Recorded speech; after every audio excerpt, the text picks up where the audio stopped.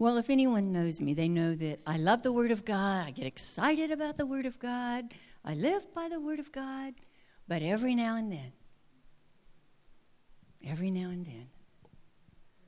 something comes into your spirit. And you know that God is trying to say, I want to fulfill some of the prophecies in the Old Testament. I want to redo your foundations. And anyone knows, if you have a house and you want to do an extensive add-on renovation to that house, you better have a good foundation. And if you're going to build on, you better build on some more foundation, because the house is only as good as the foundation. And we're in a season in the kingdom where God is adding on to the house of God, and adding on. It's a time of increased revelation and increased release and receiving of His love. So tonight, may the Holy Spirit, first of all, may He capture my mouth and put word for word what He wants, no more, no less. May He capture your heart and your ears, your soul, your spirit, and your body, that you receive whatever is yours tonight. As Bob and I were talking a little bit on the phone today, don't try to remember everything.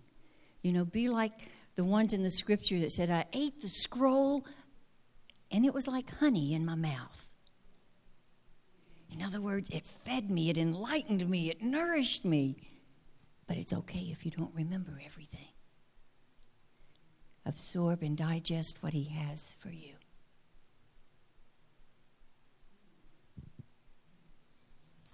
Well, believe it or not, we're taking a journey tonight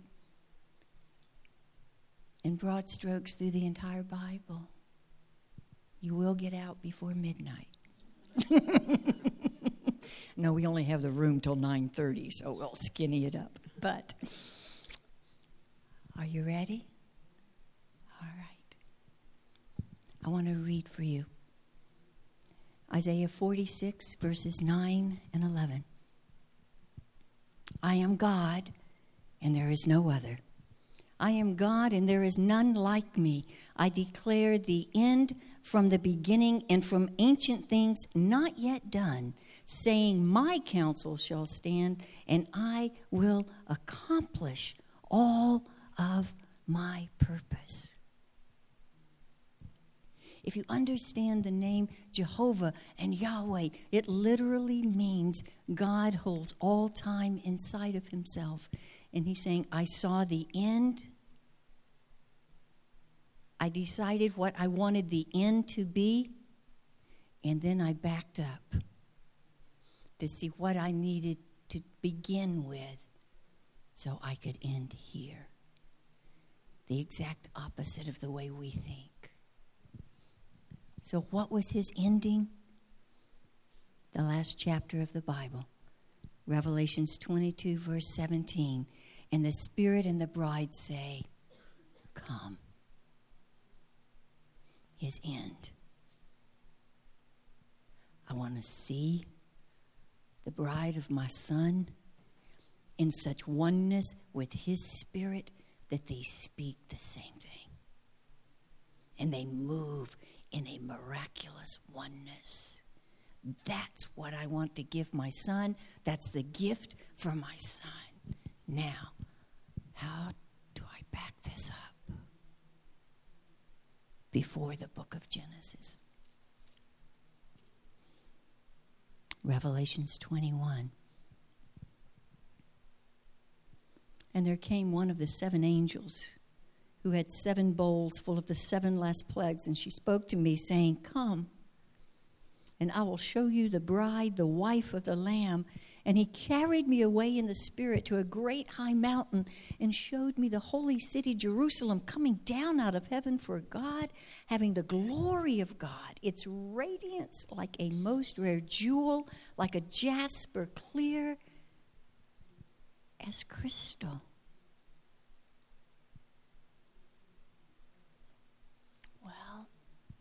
If I'm going to have the bride and the Spirit be one,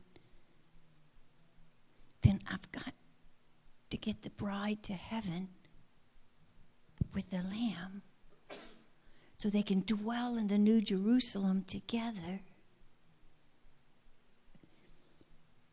But how shall I do that? Revelation 9. After this I looked, and I beheld a great multitude that no one could number, from every nation, from all tribes and peoples and languages, standing before the throne and before the Lamb, clothed in white robes with palm branches, crying out, "Salvation belongs to our God, who sits on the throne, and salvation belongs to the Lamb." And one of the elders said, "Who are these, clothed in white robes, and where have they come from?" And I said, "Sir, you know who they are. These are the ones coming out of the great tribulation, and they have washed their robes and made them white in the blood of the Lamb." I want a bride for my son that can be in such oneness with his Spirit. They say, "Come." And they know the timing together. They know the word together. They know what it means together. They're in perfected oneness. Oh, but I've got to get the bride up here to heaven in the New Jerusalem. I'm going to have to wash her in the blood to let her come in. And then he begins to prepare. How can I let this be the end? I know the end. Now, what's the beginning that I need to do?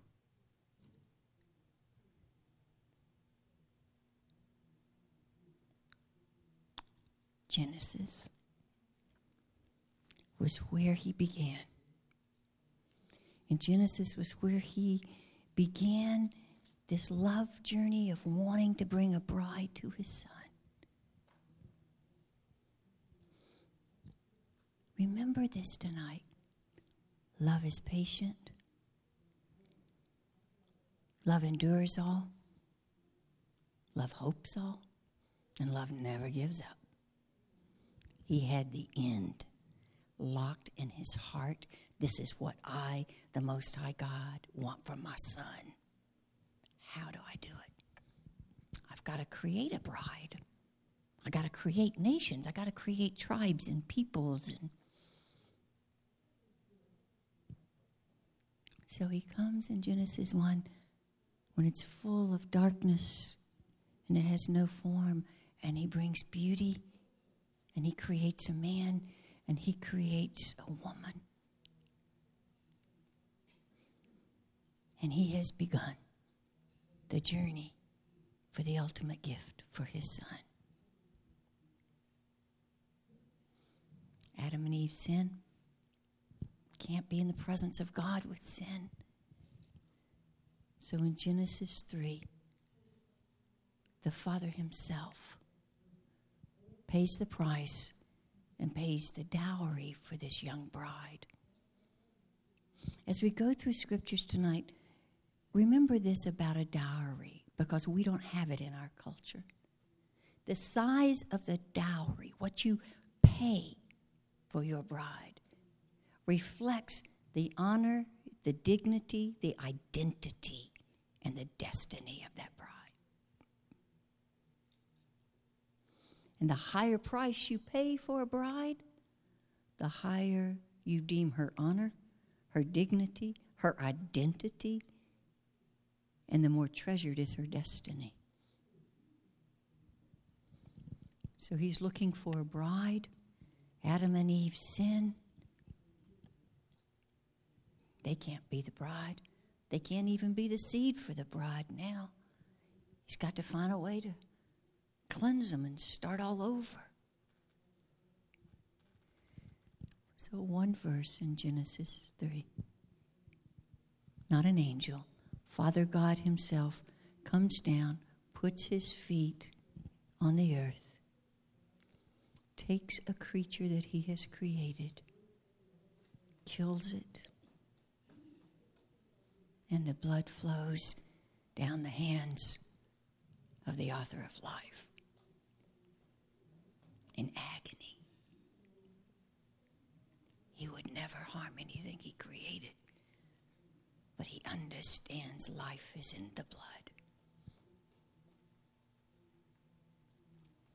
The blood flows from the animal, and it was not a quick thing, for he skins the animal, treats the skin, sews the skins together to make garments. Love is patient. Love is patient. With every stitch, love is patient. Love is patient. Thinking of the bride and his son, love is patient. And because the blood flowed and he puts garments on Adam and Eve, they are given a new beginning. And he's giving us a hint that the dowry that's going to be required for this bride is going to be blood.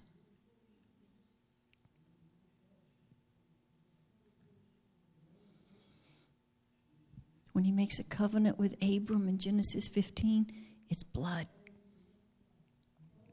You see, there's nothing more valued than blood. And there's no harsher penalty almost in Scripture than those who are guilty of taking innocent blood. Blood carries life, the life of God in it. And it's treasured all throughout Scripture. And it does things in the heavenlies that nothing else can do.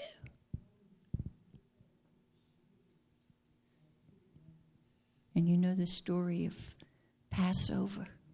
The children of Israel have been in captivity by Egypt for decades, generations, over 200 years. It's God-appointed time. He wants to bring them out. Why? Because he's still looking. He's still wanting to find a line, a lineage. Where can I find this bride for my son? Where can I form and mold and mentor and raise up a bride for my son that can stand with him and say, come in the right time and in the right voice and with the right heart. After all the plagues, they're told, take the blood of a lamb, put it over your doorpost. And some would say for the only time in world history, an entire nation obeyed and did one thing all at the same time together for God and for themselves and for the bride. Every Israelite took the lamb's blood and put it on their doorpost. They had never done it before. They've never done it since. It was a phenomenal act of faith by an entire nation.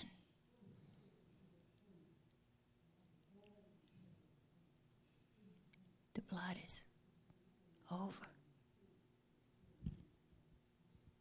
Egypt relents.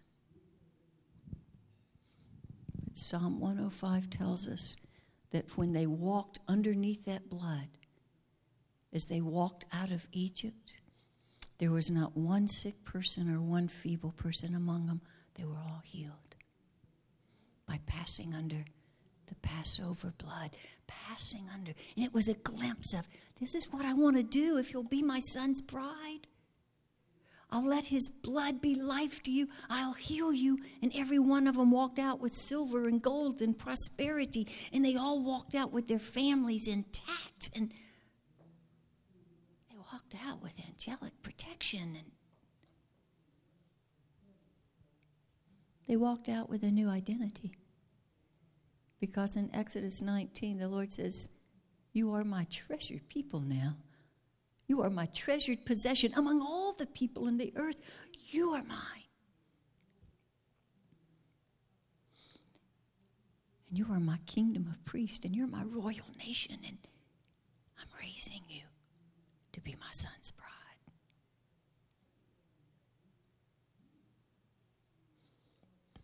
And often we talk about their time in the wilderness like, well, they were doubting and murmuring, and they were in the wilderness.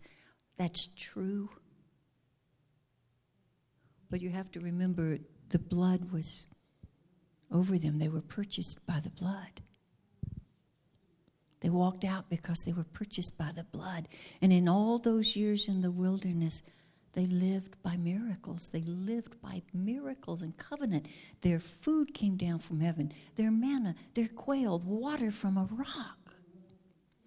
And when Moses is finalizing his comments in Deuteronomy 29, he says, in 40 years, your clothes never wore out. They grew as you grew. Your shoes never wore out. They grew as you grew.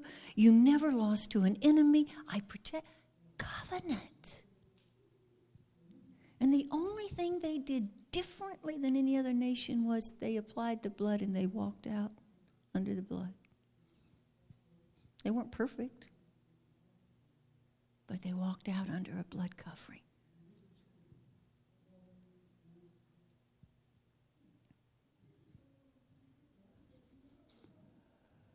We get to David.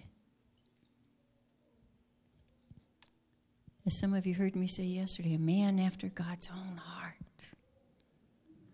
And in 2 Samuel 6, David, once again, as the Israelites had done something that had never been done before and has never been done since with the blood, David did something with the blood that had never done before and never done since. He was at Obed-Edom's house, which in Israel today is Abu Ghosh, which is about 8 kilometers outside Jerusalem. And he wanted to take the ark into Jerusalem. And as he prayed and prayed, God, how do you want me to do this? He had a strategy from God. 1, 2, 3, 4, 5, 6 steps.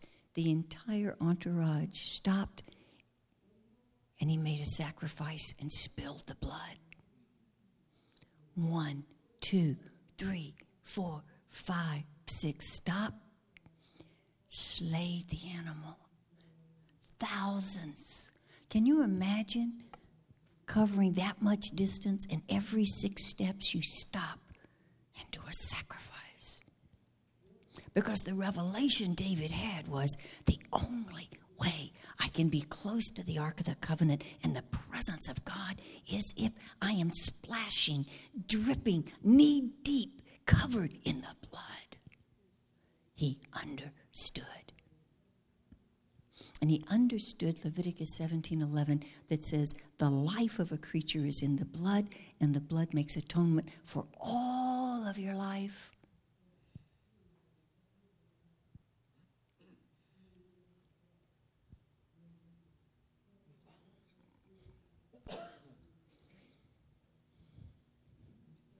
It's the blood. It was their identity. It was their health. It was their protection. It was their prosperity. It was their favor. It was their covenant. It was their protection from enemies. And as long as the blood was honored, no one could touch them. No one could touch them. And when they slipped into tradition and routine and did the sacrifices like da-da-da-da-da, then they began losing their power, and Israel became vulnerable to their enemies. And you can track their history of up and down in the Old Testament, of victorious and the land is at rest to they are in captivity, by how the blood was honored. Because sometimes we can become so familiar, we lose awe. We lose wonder. We lose humility. We lose holiness.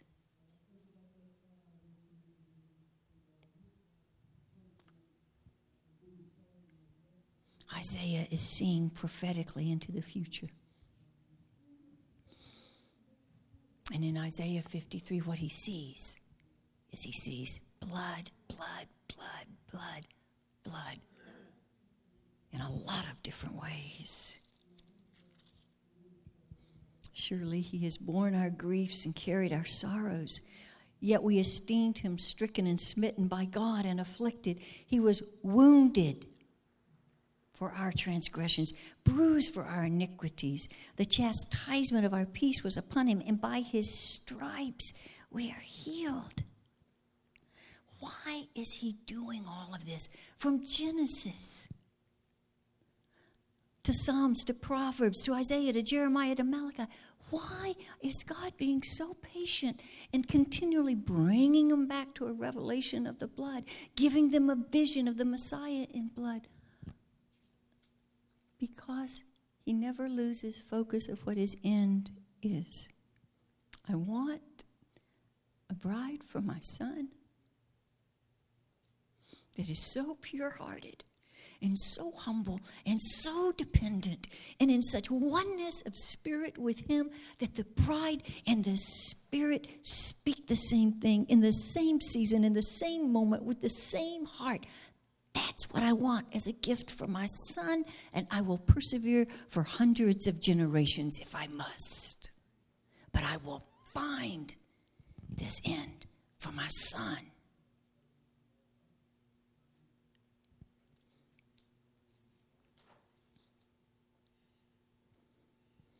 Jesus comes and he says, I'm one with the Father. You know, I say what the Father says. I think what the Father thinks. I'm one with the Father. And so now Jesus comes and he's aware of his Father's dream. He's aware that the Father wants to give him a gift of a bride. And he is very much aware, very, very much aware that he is the Passover lamb now. And he's come to pour out a better covenant. And he's come to pay the rest of the amount due on the dowry for the bride. The lambs in the Old Testament were the down payment. But now he's come to pay off the entire lien upon this property and to purchase the bride for all time. He's come to make the final payment.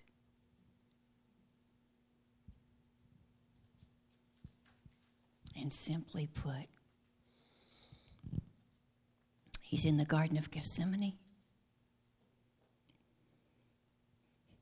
He's struggling with the weight of all the sin of the bride and all the sin of those who never become the bride. He's underneath the weight of the darkness and the sadness and the Father's broken heart and the Spirit's being quenched. And he's under it all and he's struggling in Gethsemane. And sweat drops of blood come down. And then he says, not my will, but thine be done. As if to say, okay, bride, when you struggle with your will as to whether to trust me, let me love you, and to trust me, let me love you. When you struggle with, can I love you? Will you trust me? This blood's for you. This blood is to redeem your will. And they arrest him, and they pull his beard, and they spit in his face. And his face is erupting in bruises and blood. And they've tried to shame him and mock him and make him feel embarrassed and less than. And he's saying, bride, when this world tries to shame you and make you feel less than, that you're not worthy to be my bride, this blood's for you. I will not let anything stand between me and my bride. This blood's for you. Miraculously, this blood is for you. They put the crown of thorns on his head. The blood is pouring. His whole mind is surrounded. And he's saying, I've come to redeem your mind. Because your mind will have thoughts, and the enemy will try to get in your head to give you thoughts, so you cannot receive my love. You cannot love me back. You cannot rest in me. And you just won't be able to enjoy being my bride. This blood is to give you the mind of a bride. And you know, they take him outside and they tie him to the pole, and they use the long leather strips with metal and glass and bone, and they were long enough that when they would strike it, it would hit his back, but it would swing all the way around. And you've heard me talk about this in detail, but the beating had 3 stages. They would start at the back of the legs, and it would wrap all the way around to the front. The third would hit his back and wrap all the way around and pull the flesh off of his chest. The third would hit the back of his head and literally rip the skin of his face off. And that's why Peter said he was striped. Striped, and by those stripes we are healed. Because he said, you're my bride. Oh my God, I love you. You're my bride. You're my bride. I can't bear it. When you even have a headache, or you even stump your toe, I love you. I can't stand to see you hurt in your body. I love you. This is the dowry to purchase your body, to be whole. You're my bride. You're my bride.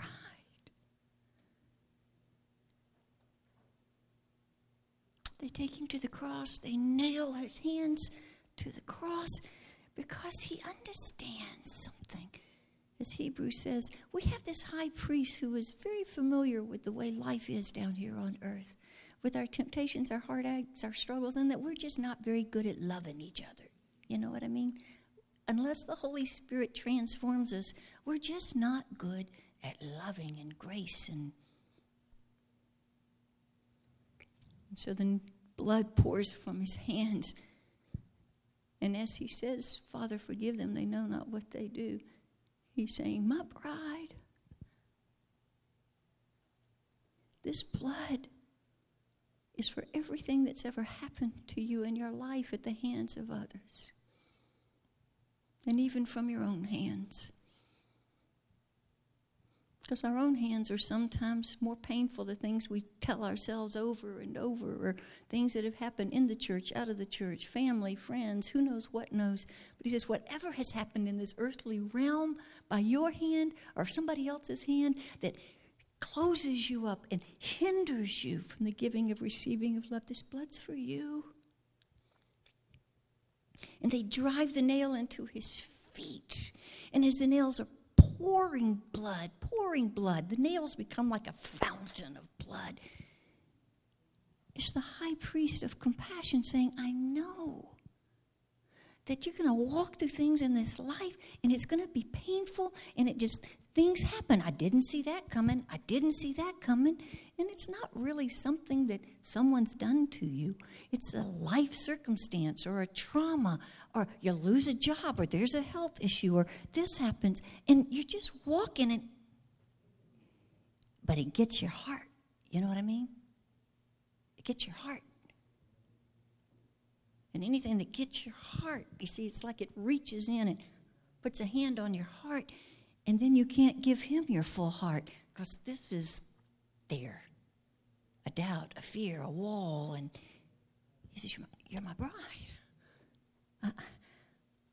This blood's for you. This blood is for you.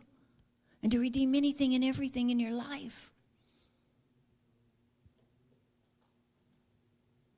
And then they come. And at the end, he's hanging on the cross. And they come and they just pierce it with a sword. And some of you know this just undoes me. Picture. You've heard me share this because it is stunning to me. Here he is. His lungs have filled up with fluid. He's breathing. He's labored. He's having spasms, contractions in his abdominal area. Lower back pain. The sword goes through and the water breaks. The water gushes out like a pregnant woman, and it's followed by a gushing of blood, and the birth canal was open for the children of God to come through. And he poured out all the rest of his blood for everything that is anything and that is anything in every realm that we would ever go through, so he could say, my blood makes atonement for that. I left none of the blood in my body. I gushed it out of that birth canal for you, so you would have more than enough blood for anything. Because This whole journey began because my Father wanted to give me a bride that could stand yoked with me. So I got to buy you. I got to purchase you. I want to redeem everything. You are my honor. You are my identity. You are my worth. I pour out all my blood to redeem you, to redeem you.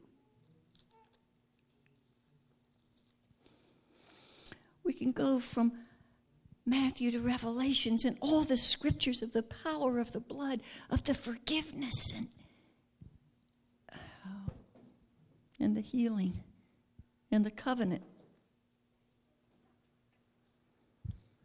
And even in 1 Peter 1, 17 and 19, I love this because you see the thoroughness of his love.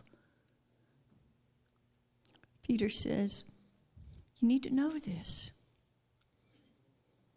And it's as if the Father is whispering into Peter's ear, there's something else that hinders my bride, Peter. They need to know my blood covers this too. Peter says, you can be redeemed from the empty ways of your forefathers by the precious blood of Jesus Christ. And the understanding is whatever realm, whatever you got from your forefathers, from your parents and your grandparents and all the generations before. All those familial spirits or patterns that are reproducing in you and in this journey. Or when doctors say, do you have a family history of cancer? Do you have a family history of heart disease?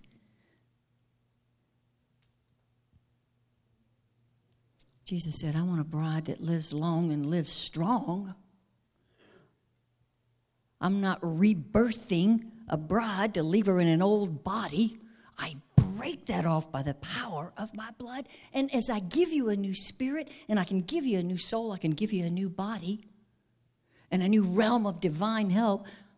1 John said, oh, beloved, I wish that you would all walk in divine health as your soul prospers.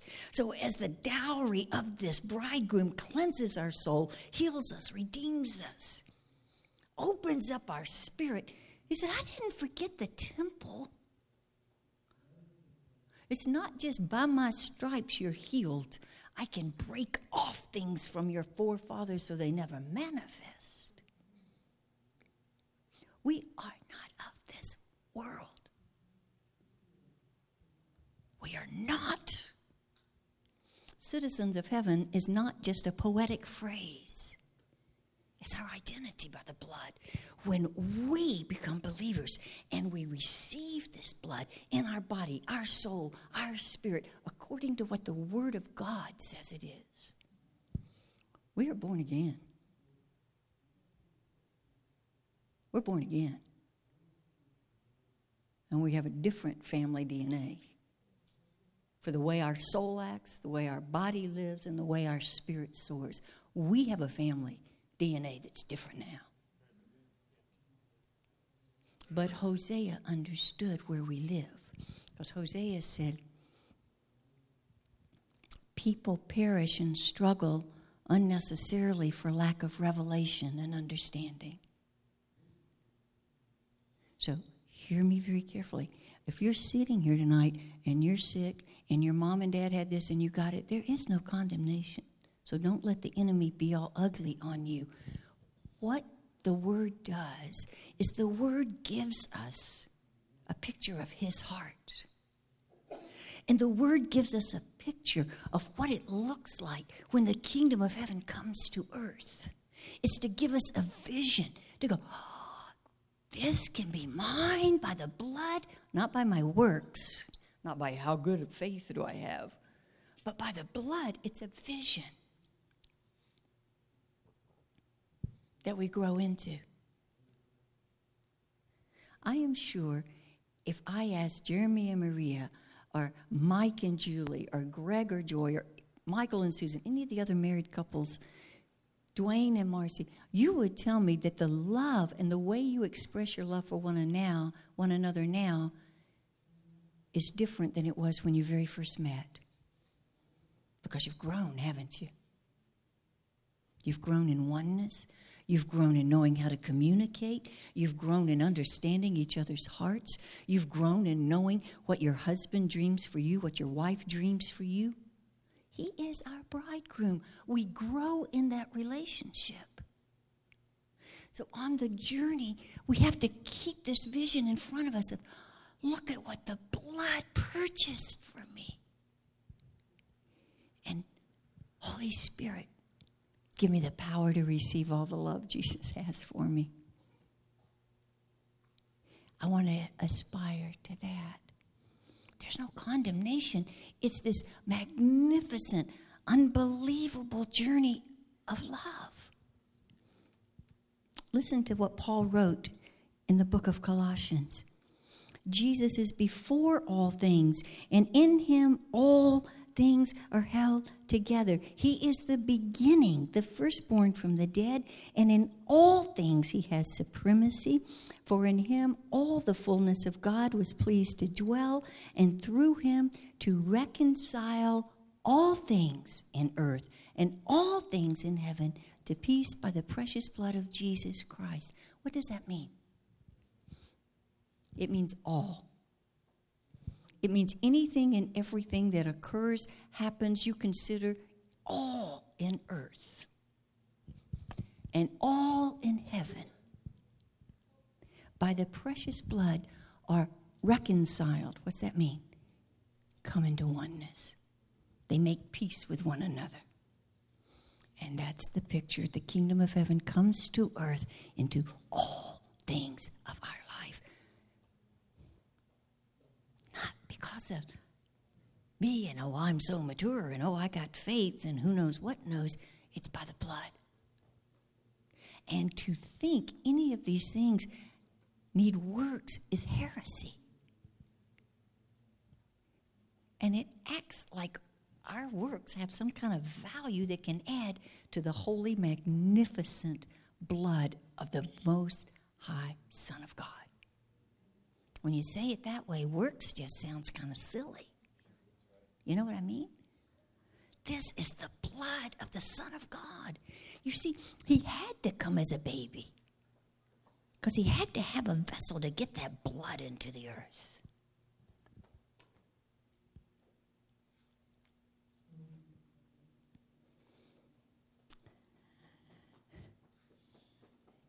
Our salvation, our identity, our forgiveness, redemption of our past, hope for our future, prosperity, any and every promise of God.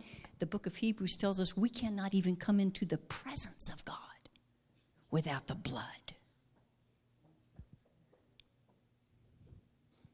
Every time we've been protected, our assurance of eternity, every good thing was purchased by the blood covenant. So that's why in the kingdom of God, we're all equal. I heard this phrase in prayer when I was praying about tonight, and I love this. I just love it. Oneness begins where blood and dust meet. I'm made of dust, and I'm not good at anything apart from his empowerment. I'm just dust. But when my dust meets his blood, you better look out. Because now I'm a child of the Most High God. And I'm a citizen of heaven, and that blood covenant is mine.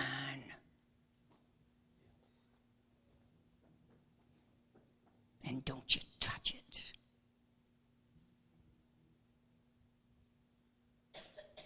And when you realize you're just dust, and you too, your identity and your worth and value is in the blood, and you're going, then when we lock hands, we are now in perfected oneness because we're standing dust to dust, totally dependent upon the blood of the Most High God, claiming nothing of ourselves, and only the blood can allow the Holy Spirit to come in me, change me, transform me. We're on the exact same journey together. We're on the same plane, and nobody's better than anybody else in the kingdom of God, because where blood and dust meet, we're all one. And when we meet there, we are different. We are very different from people of this world. We are not better, but we better be different. And by the power of that blood that can heal our soul, redeem our souls, we should be exploding with a capacity for love, a capacity to receive, and a capacity to give. We should be exploding with a capacity for wisdom and for ambassadors of reconciliation, because the blood has given us a different body, a different soul, and a different spirit. And it's all because the Father saw the end.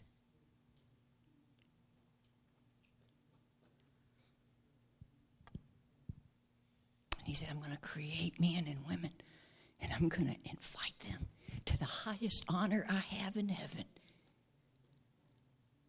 The highest honor I can give anything in all, and that is to say, I choose you to be the eternal partner of my Son.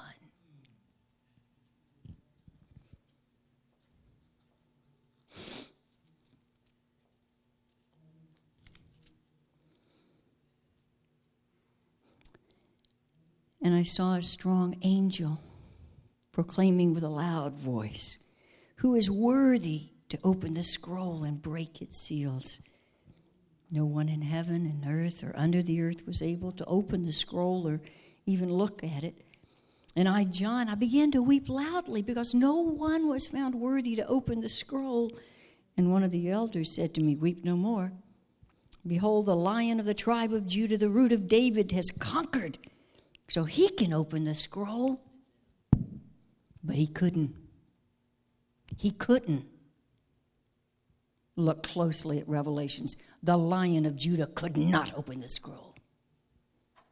Because suddenly between the throne and the four living creatures among the elders, I saw a lamb, as though it had been slain. And the lamb took the scroll. And when he took it, the four living creatures and the 24 elders fell down before the Lamb. And they sang a new song, "Worthy are you to take the scroll and to open its seals, for you were slain, and by your blood you ransomed people for God from every tribe and language and people and nation, and you made them a kingdom and priests to our God, and they shall reign on the earth." And I looked, and all the living creatures and the elders and the voice of many angels, thousands and thousands of angels, were saying, "Worthy is the Lamb who was slain to receive power and wealth and wisdom and might and honor and glory and blessing." And then I heard every creature in heaven, and I heard every creature on earth, and I heard every creature under the earth. And all of them were saying, "To him who sits on the throne and to the Lamb alone be the blessing, honor, and glory and might forever and ever."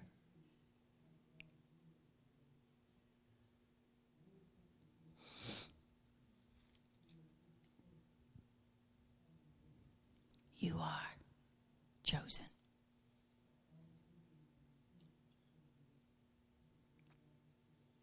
You are chosen to be the bride of the Son of the living God. And he did not come just to save you from your sins, though that is miraculous, marvelous, and grace upon grace. He came to save your body, your soul, and your spirit. And for us to continue the journey in every season of life, going higher and higher and higher in receiving what the blood has purchased for us. There is no condemnation if you think, "Well, I don't understand that. I got this, I'm depressed, or I got this sickness." That's not your fault, darling. Don't be difficult on yourself. It's a journey. But lift up your eyes and say, "Oh, Jesus, understand the miraculous, wondrous, never-relenting power of the blood. But I want to receive the power of the blood in my body, soul, and spirit tonight according to your revelation.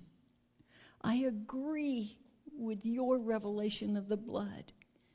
I agree with the revelation of the blood, that it absorbs and flushes out of me all sickness, and it heals my soul of all those fears and wounds and strongholds, and it floods my mind with shalom, shalom, and my spirit is filled with faith and rest. I receive. I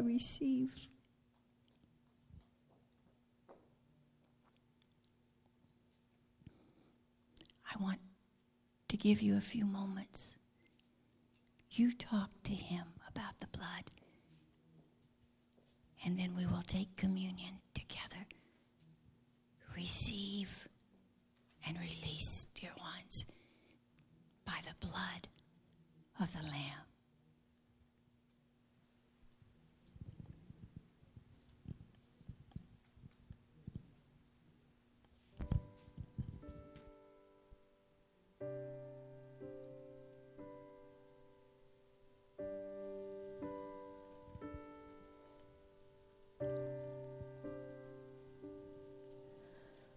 Oh, the blood, crimson love, price of life's demand.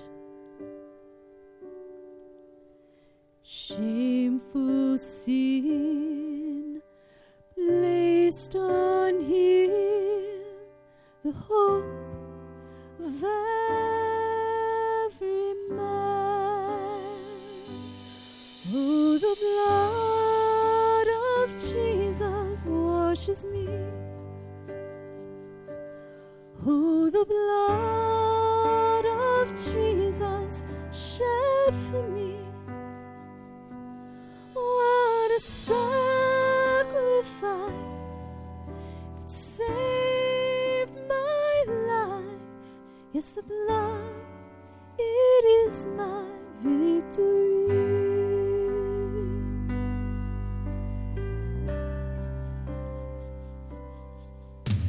Savior, Son, Holy One, slain so I can live. Oh, see the Lamb, the great I am, who takes away my sin. Oh, the blood of Jesus washes me. Oh, the blood of Jesus shed for me. What a sacrifice that saved my life. Yes, the blood, it is my victory. Oh, the blood of the Lamb. Oh, the blood of the Lamb. Oh, the blood of the Lamb. The precious blood of the Lamb. What a sacrifice that saved my life. Yes, the blood, it is my victory.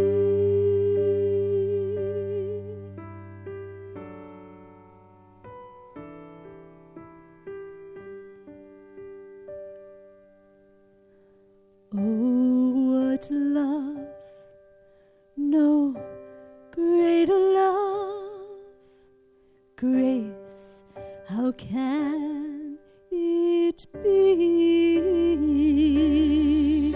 that in my sin, yes, even then, he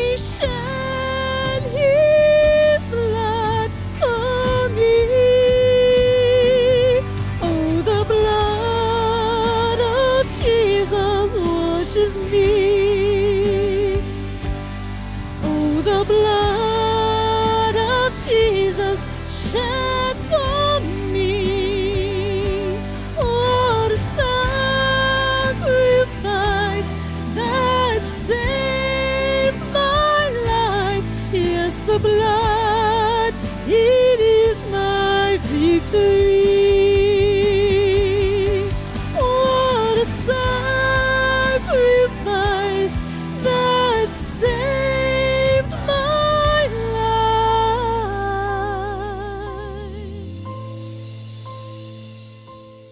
Yes, the blood, it is my victory.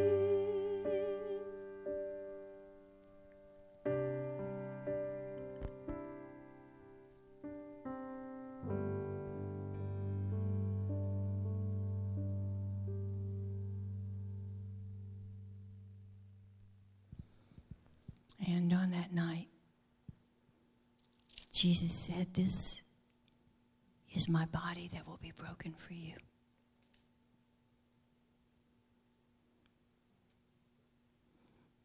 And when he said, "Do this in remembrance of me," he wasn't just saying, "Remember, I died on the cross once."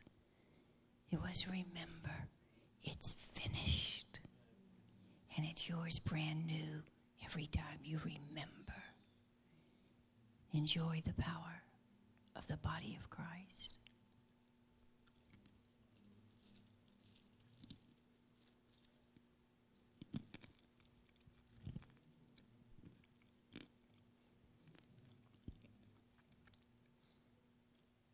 This is the blood of the Lamb. He said, "This is the blood for the forgiveness of your sins. This is the blood of the new covenant. A covenant that gives you everything I have. For as the Father sent me, I send you with everything." May the grace, the mercy, the love, the encouragement, and the power of the blood go through your body, soul, and spirit as you drink.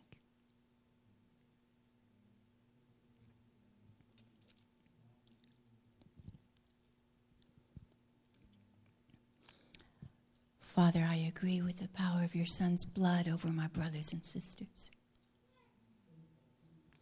I just believe that your blood can flow and give them a transfusion in the natural and just pick up all those cells that are not behaving in their bodies and just carry them away.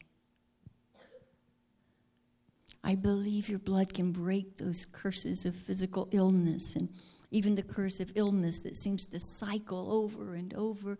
No matter what its name is, your blood pushes it aside and brings peace. And we receive the power of the blood in our soul and in our mind, in our emotions, in our personality, to just pick up all that is not of you and just wash it away. And give us the mind of Christ, the heart of Christ, the fruits of the Spirit, the peace of knowing your yoke is easy and your burden is light.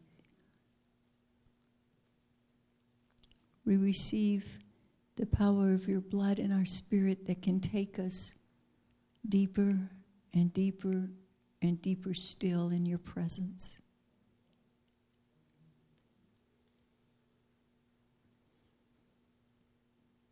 Father, thank you for having a dream. Thank you for your patient love all these generations. And thank you for the unspeakable gift to be prepared to be the bride of your Son. And we look forward to this day. As John said, I saw the heavens open, and behold, I saw a white horse. And the one sitting on it is called Faithful and True. And in righteousness he judges and he makes war. And his eyes are flames of fire, and on his head are diadems. And he has a name written that no one knows but himself. And he is clothed in a robe dipped in blood. And the name by which he is called is the Word of God. And the armies of heaven, arrayed in fine linen, white and pure, will follow him on white horses. And on his robe and on his thigh, he has a name: King of Kings and Lord of Lords.